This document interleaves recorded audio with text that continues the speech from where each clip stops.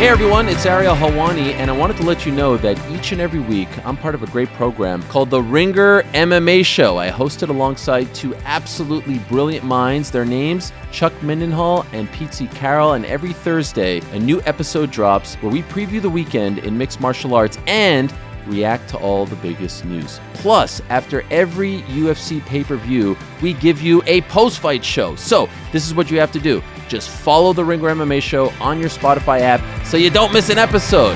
We'll talk to you then.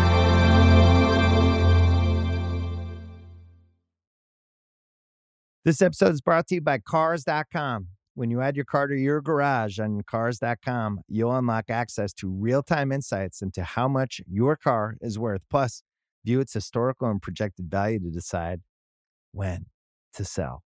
So when the time is right, you can secure an instant offer from a local dealership or sell it yourself on Cars.com. Start tracking your car's value with your garage on Cars.com. This episode is brought to you by Anytime Fitness. We're not all professional athletes, but we all have health goals. That's why Anytime Fitness gives you access to personalized plans and support from a coach. Plus, you can track your training, nutrition, and recovery progress with the Anytime Fitness app, just like the pros. With 24/7 access to more than 5,000 gyms worldwide, get more from your gym membership. Visit anytimefitness.com to try it for free today. Terms, conditions, restrictions all apply. See website for details. David? Yes? We've got our NBA Finals matchup. Miami Heat versus the Denver Nuggets. Starts Thursday. And can I tell you how gratified I am that everybody has joined me on the NBA Finals TV ratings don't matter corner? Yeah, I saw some of this going on Twitter last night. Why don't you explain? This is all of NBA Twitter as far as I can tell right now. Mm-hmm. My old hobby horse. This is Caitlin Cooper, who does the pod basketball she wrote. Not everyone knows this, but the two teams that advanced to the finals aren't actually competing for the Larry O'Brien trophy. If at the end of the series they've proven to be compelling, they will both hang banners displaying the Nielsen ratings. That's the kind of edge I've been looking for years here, baby. You know, when they sign like a major piece of legislation and they have the ceremony in the Rose Garden and they invite the graying senator with the cane who was fighting for this back in the 70s to be in the photo? That's going to be you me right now. Yeah. I'm waving at the crowd. Hunched over. I was fighting the good fight. We did it, David. The ratings don't matter. It doesn't. Denver Nuggets. Great. So it's not Lakers versus Celtics. Who cares? I think it's sort of the point, right? I mean, isn't this sort of the point of competitive sports that it's not a popularity contest? What if we want to see a compelling basketball series? Oh, that's interesting. And we were less interested in what some Nielsen point that we don't understand what it means anyway. We were less interested in what that is going to be. How is it a compelling basketball series, though, without just numerous video packages highlighting the intertwined century-long history of the teams? I mean, I will say one thing, which is that I'm not sure people have come around to my point of view, which is that you shouldn't root for ratings points. You shouldn't root for insurance ads. Mm-hmm. ESPN is not cutting you and me a dividend check if the rating is a certain number. I think it's come around to this point because it got mixed up in Nuggets discourse. That whole Mike Malone thing about, hey, nobody's paying attention to us. Mm-hmm. And this idea, well, the media hasn't covered us. They've been so worried. Even after Game 4, we swept the Lakers. It was all about LeBron's retirement. Mm-hmm. It was all about that. They were the A block and the B block and the C block were all LeBron, and they finally got around to talking about the Nuggets. It's almost like people are reacting to that. Yeah. So you think Mike Malone is the big champion here? He might be. Yeah. Wow. I mean, he's got a lot to compete with. And part of the problem with all the ratings discourse is that it was not a discourse until it sort of became fodder for the constant data point mill that is, sports in the age of social media, right? Mm-hmm. You need something, you need just a fact to throw out every 30 minutes or your Twitter account might die. We got a 20.1. Yeah. What does that mean? How much money does that worth? There is one person who is going to be affected, David, by the ratings of the NBA Finals. That is former South Carolina Governor Nikki Haley. Richard Deitch reminds me that she scheduled her CNN town hall, her big moment to introduce herself to America, opposite game 2 of the finals next Sunday night. In fact, it starts at the same time. So Nikki Haley can be worried about NBA ratings. Yeah. It's one person. This reminds me of my childhood, where I feel like anytime there was something quote unquote important on, it was all they never bothered preempting the shows that we were watching. You know, they would preempt the important show, the other some so-called important shows, but you're just like, what do you mean there's a what do you mean there's a rocket launch? Punky Brewster is still on TV, you know.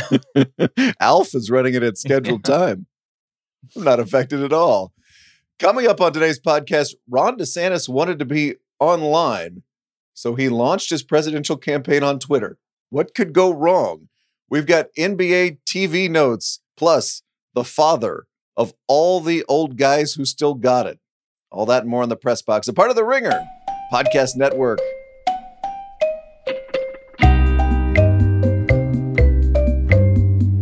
Hello, media consumers. Brian Curtis, David Shoemaker, producer Eduardo Ocampo here. Let's do this week in 2024, or last week in 2024, because there was one big story, David. Ron DeSantis finally launched his presidential campaign. He did it as a political story wrapped inside a media story, which is our favorite delicacy here on the press box. Oh, there's nothing better. It wasn't really like he didn't wrap it inside a media story. I guess there was a media angle. There was a media, aperitif.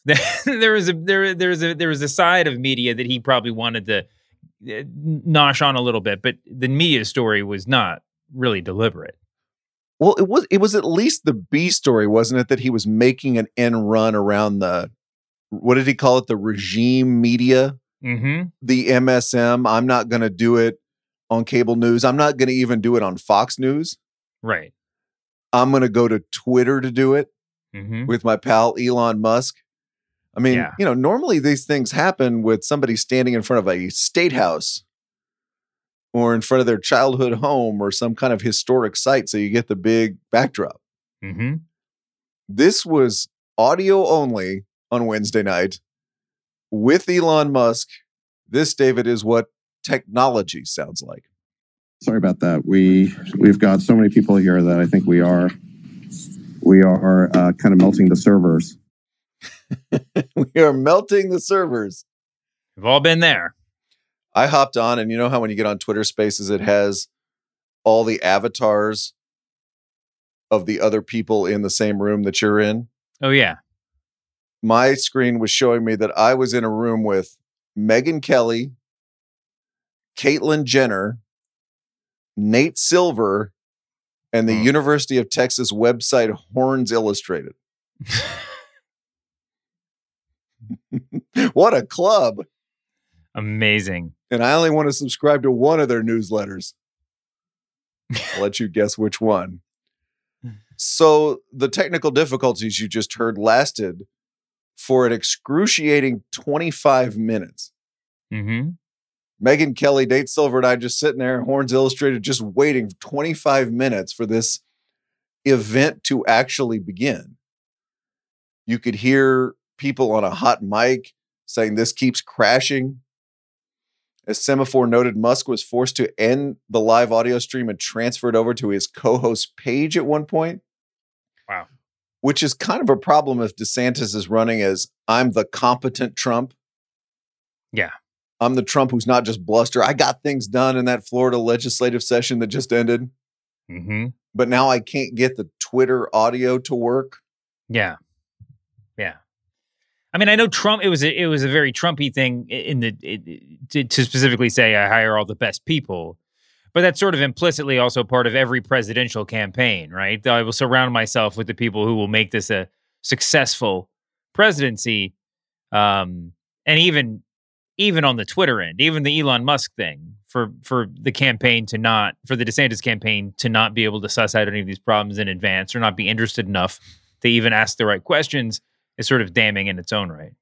Feels like the one place he could really hit Trump and be effective is to say, you hired all these people that you're now blaming for undermining the administration.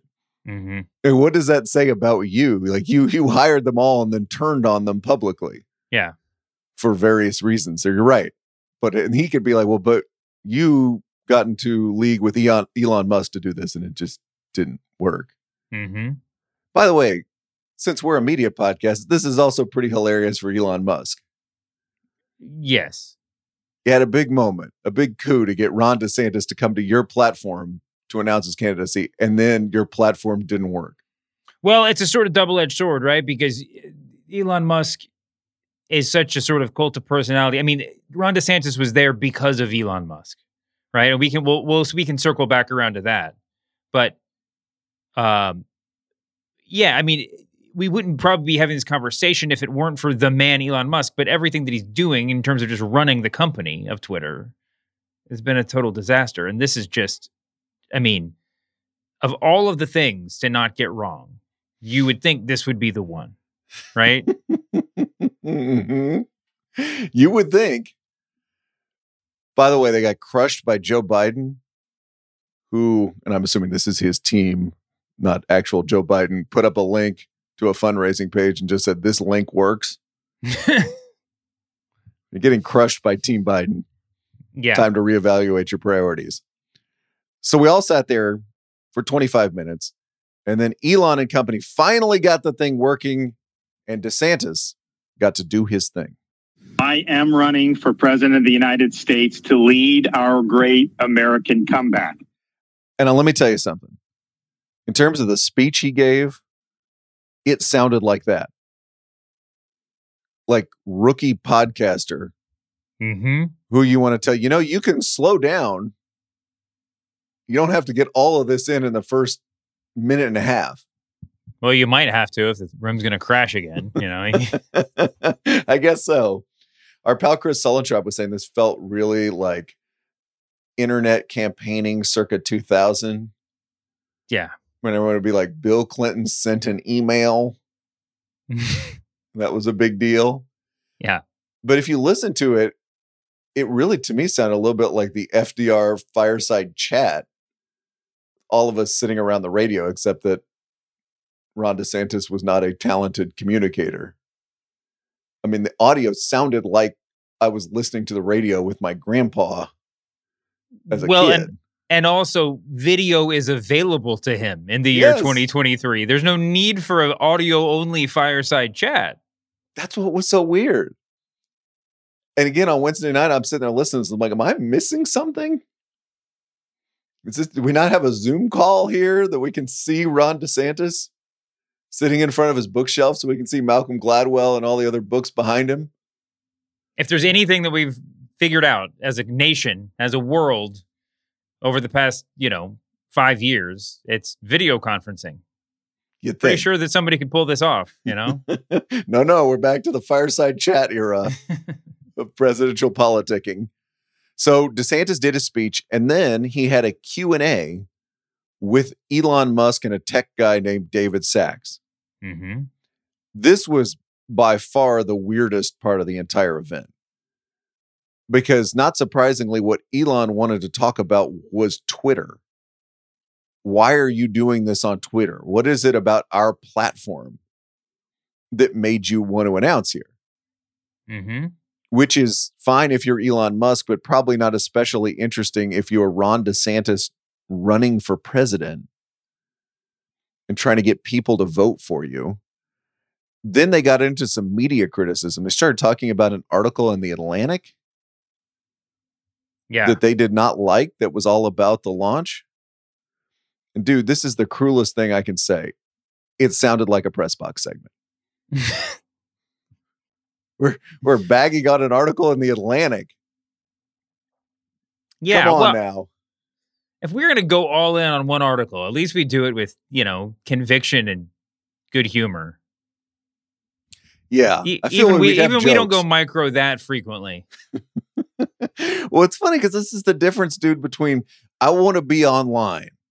Like I want to make my campaign launch different and special and maybe have people actually choosing to be in this room rather than just passively seeing video on Twitter or watching Fox, right? And having like the clips of it. I want something different. But then it, of course, inevitably, because it's Elon Musk, because it's Twitter, because it's Republican politics in 2023, it's not just being online, it's being online, where we are way in the weeds about those nefarious journalists. Yes.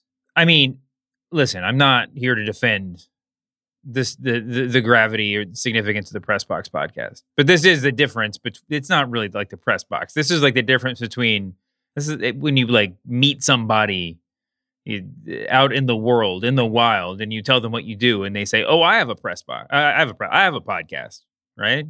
Or it's like, "Oh, I was thinking of starting a podcast. Me and my friend, we have such good conversations. We should have a podcast." Now, that may or may not have been the inception of this podcast, and this podcast may or may not be successful in literally anyone's eyes. However, we've been doing this long enough to hear people say that, and you can bring the notes almost without any further information, right? It's just like, maybe think about what you're going to say. Maybe plan this out just a little bit. Maybe don't spend the first 15 minutes on that Atlantic article that you were chatting about offline, Yeah, make that the third segment. And if you run out of time and don't get to it, that's fine. Exactly. Right? That's us with our messenger segment today. We don't mind not get to it. That's okay. The messenger, the messenger segment is our Matt Damon segment, right? I mean, we're never going to get there, but it'll always be, we can keep our fingers crossed. Remember we had one of these, Joe Biden's digital divide? Oh yeah. I remember Joe Biden's digital divide I don't even remember what that was about, but I remember we plugged it Matt Damon style a couple of times and never actually did it. I want you to circle back to a point you made just a second ago. Ron DeSantis was on Twitter because of Elon Musk. You're saying the draw to him was the particular way that Elon has politicized Twitter, has tried to make Twitter into this non-regime media, mainstream media space for people like him that just coincidentally are all sort of Republican conservative types. Yeah, I mean, I think that courting the sort of Muskite wing of potential voters is a good idea. And I understand the logic of sort of painting yourself in those colors. I think to the extent that was the goal, there was a failure there too. That's a little bit of a separate issue. But I do feel like this is struck me as just an incredibly bad sign for the DeSantis campaign. That all of the questions that we've had, not doing mainstream media, even, being exclusively on Fox News, all the things that were kind of that were often pointed at as sort of like new ideas and new ways to campaign, all look in the aftermath of the Twitter debacle, look just like he's just running an incredibly small campaign. And I don't just mean like the number of staffers. I just mean it just feels very small. It feels very undercooked. It feels just very simple, and not simple in a, I'm going to get in my pickup truck and drive across the country sort of way. There's no symbolism to this simplicity. It just seemed like, even if the Twitter thing had gone off without a hitch, it's a lousy idea. It's sort of like we talk about the publishing world. It's like when you're publishing a book, you can sell first serial rights, right? You were publishing a new history of whatever, of the internet. Man, it would be great if like the New York Times Magazine wanted to publish a chapter from it, right? You sell them first serial, but if someone comes along first, they're like, hey, we want to publish this in like the Topeka Gazette, you could be like, all right, let's talk about second serial. You know, like To Be Gazette will wait. To Be Gazette will be there whenever you're ready to publish something else, right? That's sort of where Twitter is. You could have had a massive Twitter post-announcement party and done all of this stuff without sort of like formally handing over your reputation and all of you and all of your clout to Twitter.com and Elon Musk. You know, like it just it doesn't feel like they should have had the bargaining power to get this exclusive. As Bill would say, who says no if the DeSantis campaign comes to Elon and says, we're offering you the post party? Yeah. We're offering you the post game show. We're going to do the big announcement in front of the State House, and then I'm going to walk to my office, push the button on Zoom, and you get the next thing. And then, dude, if it had crashed, you're so right. Nobody cares. The media isn't writing that you crashed, your campaign launch crash story. But I guess I was trying to think of the counterfactual here. He could have gone on Fox News and done this. Although just going on a TV show and announcing it always seems a little bit lacking to me too, depending on the platform. If he holds a big press conference, it's not like everybody's going to run it live necessarily. So I guess there is some sort of bigger question, but I think that the thought experiment has to be, how do we make this as big as possible, and not how do we make this one novel thing that a handful of, online memesters will really get excited about. How about we give people some visuals too? So that when they report the DeSantis campaign, they actually have this picture of 50,000 people standing out there and cheering. Yeah. Which they could have gotten in 2 minutes in Florida. Or a picture of you, the candidate, who the vast majority of America has never seen, doing a thing. Waving, speaking. Yeah. I'm glad you brought up Fox, because this is a middle finger to Fox News. And Fox knows it's a middle finger to Fox News. Their website had a headline that said, want to actually see and hear Ron DeSantis? Tune into Fox News, where he was doing an interview later that night. The post-game show we just talked about with Trey Gowdy, fill-in host in Fox's new lineup. Very, very interesting, that whole thing. In terms of how many people actually listen to Ron DeSantis, New York Times says it was 300,000 concurrent listeners on Twitter. By a day later, 3.4 million people had tuned in. The New York Times notes that a 2016 Facebook Live event featuring two BuzzFeed employees placing rubber bands around a watermelon until it exploded drew more than 800,000 concurrent viewers. So exploding watermelon was more than Ron DeSantis' campaign announcement. Also, a 2017 live stream of a pregnant giraffe on YouTube brought in 5 million viewers a day. Ron DeSantis finished slightly behind the exploding watermelon and the pregnant giraffe. One interesting bit of strategery here, David. What Ron DeSantis wants, and what any of the non-Trump candidates want, is a one-on-one matchup with a former president. Mm-hmm. That's how they're going to win the nomination. One-on-one matchup. I convince you somehow that I'm a better idea than one more dose of Donald Trump. But DeSantis's recent weakness, polling-wise, has actually encouraged more people to get into the race, thus potentially preventing that one-on-one matchup that DeSantis wants. In fact, David, there are current or soon-to-be Republican presidential candidates you may not have heard of. I know I hadn't until reading a bunch of articles this weekend. Do you know who Doug Burgum is? No. He is the current governor of North Dakota, who according to the Wall Street Journal is poised, only in journalism word, to enter the presidential nomination race, planning a June 7th event. He has the very generic political bio of wealthy former software entrepreneur. Oh, that Doug Burgum, yeah. Sold his company to Microsoft for more than $1 billion 20 years ago. So Doug Burgum's about to get in.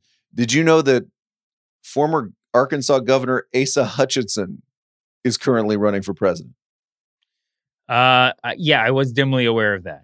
He announced last month. He also did the "This Link Works" tweet during all the DeSantis glitches? When last I checked, it got 172 retweets. Asa Hutchinson running for president. Did you know that Larry Elder, the talk show host, is running for president? Man. Last seen out here running the recall election against Gavin Newsom. Mm-hmm. He is running for president. Again, there may be some people running for president that you are not aware of. No, that's totally true. And it's still a sort of, I guess it's just damning. To try to think through it, right? Is Larry Elder a legitimate candidate? Well, probably not. But is he in the Republican field? It's sort of hard to tell. Will this be great fun when the Republicans have that first debate in August? Yes, it will. Yes, it absolutely will. Watch this space. Coming up in 30 seconds, the best audio from Game 7 of the Celtics Heat series, including Ernie Johnson on Succession and a coach who really didn't want to do an interview. But first, let's do the overworked Twitter joke of the week, where we celebrate a gag that was so obvious that all of media Twitter made it at exactly the same time. Send your nominees to @thepressboxpod, where they are always gratefully received. Couple runners up this week. First comes to us from the 76ers coaching change. It was an overworked Twitter joke to write, the Sixers went from a doc to a nurse. That is Doc Rivers to Nick Nurse. Thanks to J.E. Skeets for sending that one along. We were challenged, David, by Twitter to mention the jokes last night about the shot they showed on TNT of Bill during the Celtics game. A lot of people doing side-by-sides of Bill and Kendall Roy at the end of the last episode of Succession staring out into the ocean. I saw a couple of those. Consider your challenge accepted. I mentioned it. But this week's runaway winner. Any jokes about that glitchy Ron DeSantis Twitter launch? Here are a few of them. Twitter Spaces has exploded just minutes after takeoff. Because remember, his rocket did the same thing. This didn't happen to Gojo's subscribers in India, I'll tell you that much. And finally, this one. Back in the televisual era, you had to wait several hours for the late night shows for your televised presidential launch to become the butt of jokes. In the Twitter era, the Twitter glitches ruining your Twitter Spaces launch are roasted immediately in 1,000 tweets. And if that roasting seemed eerily similar in nature, congrats. You made the overworked Twitter joke of the week. This episode is brought to you by Hotels.com. I was traveling internationally last year. I was in Mallorca. I didn't know the island well. I said, let me head to the north, head towards the water. Let me go on Hotels.com and see what they have available. Something preferably on the beach, maybe even a gym. Not only did I get those things, there was a kids session with exercise, gymnastics in the water, pony rides, a train. It had everything, and I didn't even want any of those things. But at least I knew they were there, just in case I changed my mind. And now finding the perfect hotel has never been easier thanks to the Hotels.com app. Whether you're looking for a family-friendly, right, all-inclusive or a relaxing spa weekend, you can find exactly what you need and compare hotel prices, ratings, and amenities side by side. So start planning your next getaway and find your perfect somewhere in the Hotels.com app.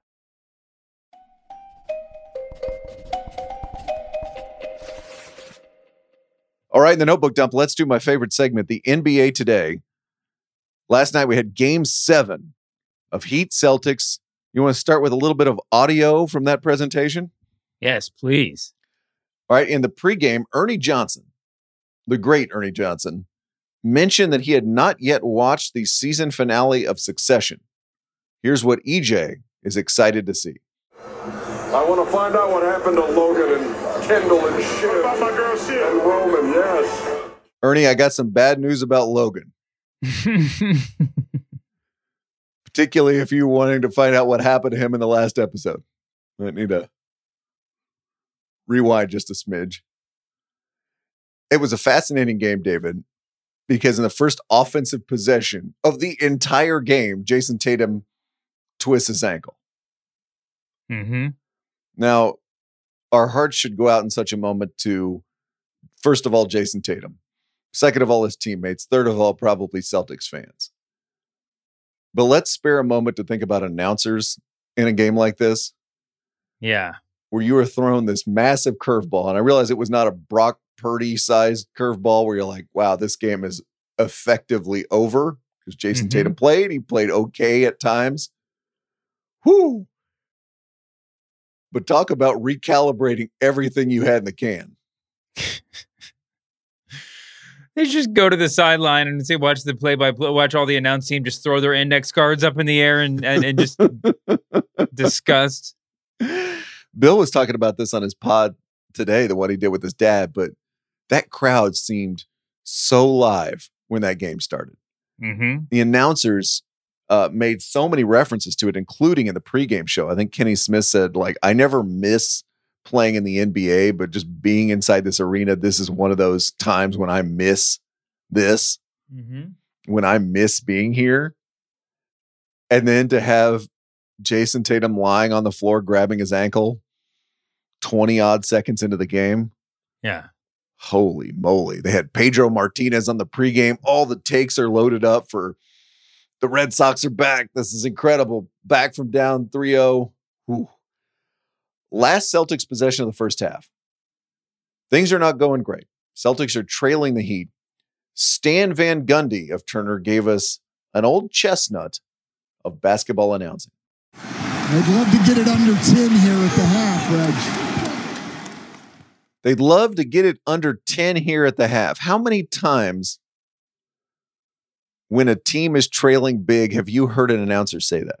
Many, many times. Like our whole lives, basically, right? Yeah. 10 is the magic number. Mm-hmm. We're trailing by a lot, but if we just get it to 10, then mentally we will go in the locker room at halftime and feel we have a chance to win this game. Yeah. Here was the catch here. When Stan Van Gundy said that, the Celtics had the ball and they were trailing by 11. So to get it under 10, Stan Van Gundy was saying that, yes, they wanted to score a basket on that possession. It's sort of an Occam's razor thing, right? I mean, if there's probably something a little bit more direct on their minds at that point. One typically wants to score. Yeah. When one has the ball. Mm-hmm. We have a new winner of the Greg Popovich I Don't Care About Your Sideline Interviews Award. This goes to Joe Mazzulla, the extremely embattled head coach of the Boston Celtics. Listen to this exchange with TNT's Allie LaForce. Well, Coach, how much has your leader, Jason Tatum, been affected by the ankle injury, and how do you overcome it? Just got to play through it. History on the line, attempting to do something no other NBA team has done before. How will you bring out the best in this team in this most important quarter? Yeah, we don't have a choice. Thank you, Coach. I just want to know, that was not Allie LaForce's fault. That was the beginning of the fourth quarter. Celtics were down 10. Jason Tatum's hurt. Things are not looking great. Maybe we should just bag the coach interview in that instance at the beginning of the quarter. Yeah. Or ask him if he's excited about the Succession finale. One of the two. I think I saw one of these, and maybe it was in the final game of the Warriors-Lakers series that Steve Kerr did. Mm-hmm. Steve Kerr, who's a great quote. Steve Kerr, who seems to be one of the most media-friendly coaches we have in professional sports, and he had to do that interview. Mm-hmm. And even Steve Kerr was just like, man, I don't want to do this right now. I have to give you the shortest answers possible because I just have to coach this game. Mm-hmm. It's a tough position. Yeah. So the game was basically over in the fourth quarter, basically over in the third quarter. But the Celtics left their starters in. Finally, Joe Mazzulla takes them out with 2:13 left in the game. Here is Kevin Harlan, the play-by-play announcer over at TNT, pronouncing the last rites. Here comes Mike Muscala. He's in the game for the Celtics. Brown is out and done. And Boston is done. Finished. Didn't that sound like a newscaster announcing some very grave news? We regret to interrupt this game of basketball to let you know that this game of basketball is over. It's very Walter Cronkite. Yeah. And Kevin Harlan's voice allows him to pull that off. It's so good. In a very authoritative way. I thought Harlan was really good during the Eastern Conference Finals.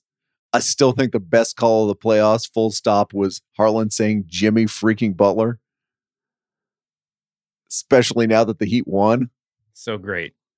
I mean, and dude, if Game 6 had gone slightly differently, if those free throws that Jimmy Butler hit at the end had helped the Heat steal a very, very strange game there, that would have been the ultimate Jimmy freaking Butler moment. Last night was pretty good as it was. Oh my gosh. Yeah, that would have been great. That would have been great. I mean, Butler. I mean, at this point, that Butler is still going. I mean, Butler's playing like the second coming of Michael Jordan. It's one of the most incredible things. It'd be impossible to put into words. I'm failing at it right now. Jimmy freaking Butler is the only thing to do.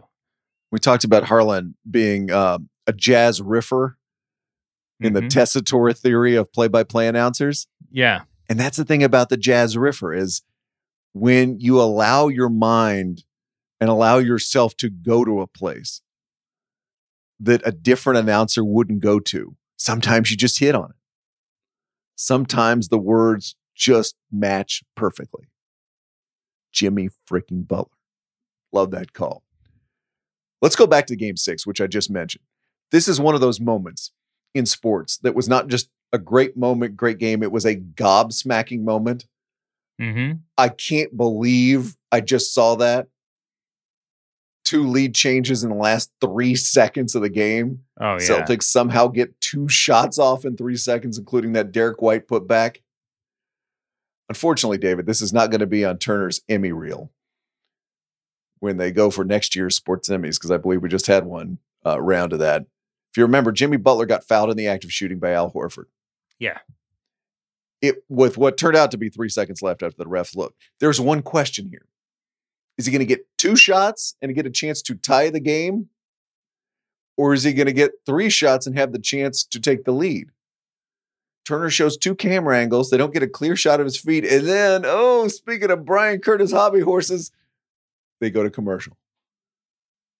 They go to commercial without telling us the key piece of information about what we're going to see when we get back. Yeah. Folks, I hate to sound like Phil Mushnick and Bob Reisman just banging on in the tabloids, but that's bad producing in a huge moment. Yeah. You don't have to know anything about any of the business to know. Like, you just got to give us the right info. Yeah. And you got to stay here until you figure this out. Yep. Right? Sports broadcasting, a Game 6 of the Eastern Conference Finals should not include a greenie tease. Coming up, we'll tell you whether Jimmy Butler's going to shoot 3 shots or 2 shots. Tell us right now. Yeah. I mean, the greenie tease has a certain amount of effectiveness because it's so deliberate, right? This just seemed, I mean, it wasn't a tease. It was the absence of information. It was a sort of maybe a metaphorical greenie tease, but it didn't have any of the gumption of a real one. So bad. And so funny because Jimmy Butler's sitting there on the floor after he gets fouled, holding up 3 fingers. It's a signal to the truck. Let us know. You and I were talking before we came on about LeBron James's postgame. So the Lakers got swept by the Nuggets.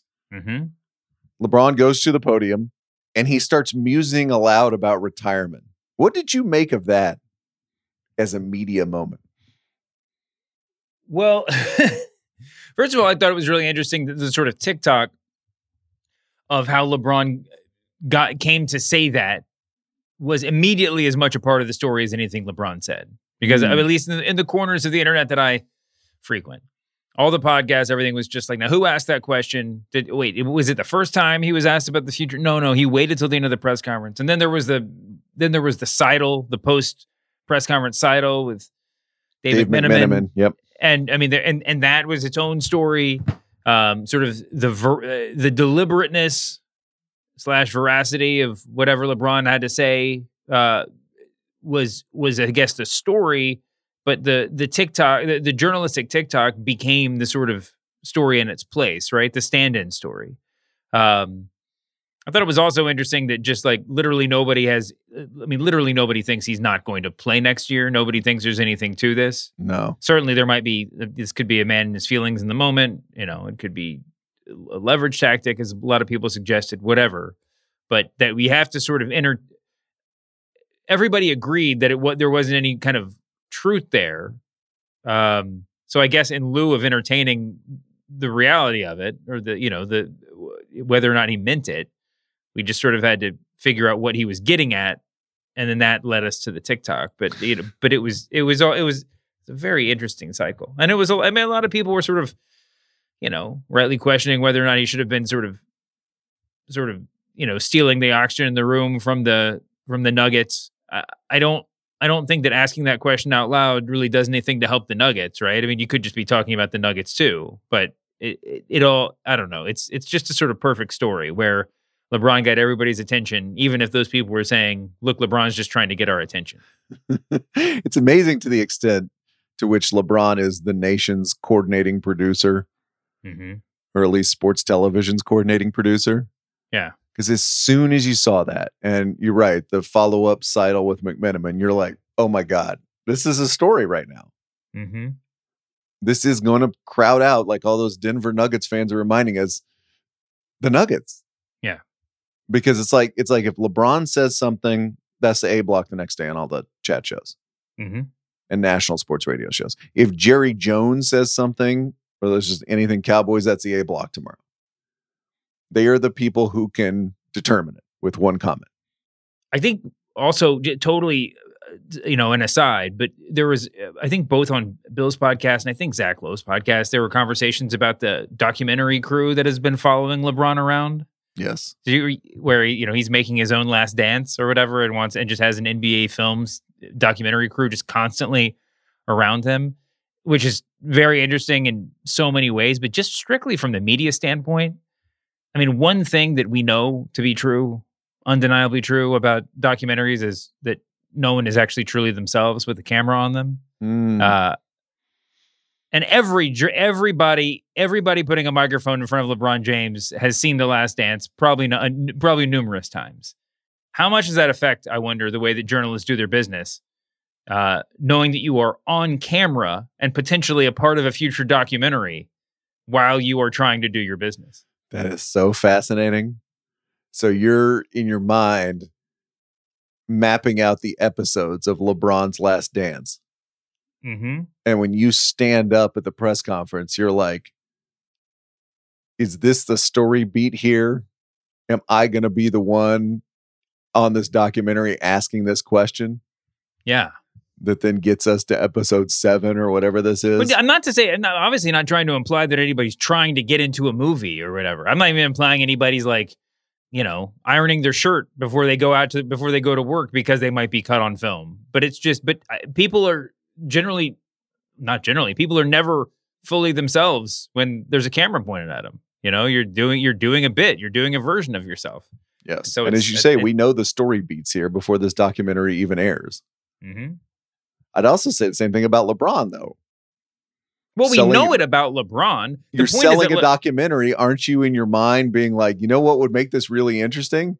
Well, no, that's why I thought about this but I think everybody would sort of take it for granted that LeBron, in answering the questions about his future, is doing a bit, right? I mean, he is a producer. He is performing, whether it's for the documentary team or if the documentary team weren't there, he would be doing a thing for the media cameras, right? Yes. I mean, there is a purpose behind what he's doing.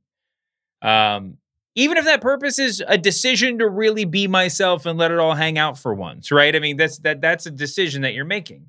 But usually the people who are asking the questions are not part of the show in the sense that they're on camera and they're potentially, a figure in a documentary. So it's sort of, I mean, in some ways, LeBron's just sort of turned the tables by welcoming them into the production. Is the reward here for the sports writers that they get to go on the documentary as a talking head and talk in the present tense about things that happened a few months ago? I wouldn't wish that upon anyone. So I stand up and ask LeBron James a question. Mm-hmm. Couple more things before we go here, David. Have you been following the saga of Texas Attorney General Ken Paxton Only like second hand, I guess. Just like strange texts from my family and friends in Texas. Yeah, back in our home state, got impeached by the Texas House on Saturday. He's going to be facing trial in the state Senate. Listener Rob Pollard tweeted this at us. Says Ken Paxton had the longest period from initial serious allegation, but which seemed for years to be going nowhere. In fact, his position just seemed more secure as time went on, to finally and subtly becoming embattled. I think he's right. I always thought that Ken Paxton had this kind of steady state of embattlement, because this has been going on for years and years and years, these allegations. Mm-hmm. But he really did have a quick uptick in embattlement when he was suddenly and somewhat surprisingly, I think timing-wise at least, impeached. One more department for you. Let's go for it. 80-year-old Martin Scorsese unveiled his movie Killers of the Flower Moon, based, of course, on the David Grand book, at Cannes. Alfonso Cuarón calls this an amazing masterpiece. Early reviews are good. Have we once again come back to a Martin Scorsese, the old guy still got it moment? Did he not have it? Didn't this bit get invented, though, for The Irishman? Oh, yeah, I think so. Isn't this when we started this whole thing? Yeah. That was 4 years ago. Mm-hmm. So that was evidence that Martin Scorsese still got it. And then 4 years went by, and now we have more evidence that the old guy has still got it. Does he still have it, or is it just more like the old guy has not, in fact, lost it? But that's why this is such a powerful story, right? Because we're like, we love Martin Scorsese. Mm-hmm. We would love one last great movie from the old master.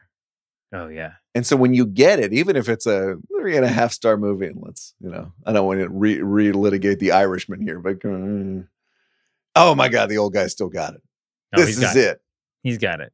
But then sometimes it surprises you, because then the next thing is also really good. Mm-hmm. So you almost, old guys still got it too soon. There were many more masterpieces left in the drawer. Yeah. Well, I mean, look at LeBron. He's the old guy in his sport, and he might have 3-4 years or still got it left in him. He's still got it in terms of programming first take. Let me tell you. That's true. Yeah, he's definitely got that. Have you read Killers of the Flower Moon, by the way? I read some of it. Oh, it's so good. I read some of it. It's so good. That's it. You know what? Let's have that discussion when the movie comes out. All right. I've got some heterodox views. All right. Even as a big fan of David Grand. Speaking of an old guy who always still has it, it's time for David Shoemaker guesses the strained pun headline. Yeah. Last Monday's pun about Congress's doomed negotiations on the debt ceiling was default in our stars. Turned out it's not so doomed. We did not have default in our stars. Today's headline comes from Vincent Orleg, JD, and Ben Wolfson. It's from Puck. As you know, David, there has been a ton of criticism of CNN's Trump Town Hall.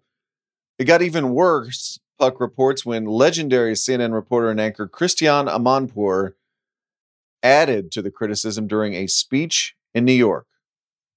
I think that's enough. What was Puck's strained pun headline? Is it something about pouring? You're right there. When it rains, it pours. When it rains, it pours. Yeah. Pretty solid. Good. He is David Shoemaker. I'm Brian Curtis. Production magic by Eduardo Ocampo. I'm back later this week. Maybe some basketball, I think. And then on Monday, the Curtis Shoemaker version of the Press Box returns with more lukewarm takes about the media. See you then, David. See you later, Brian.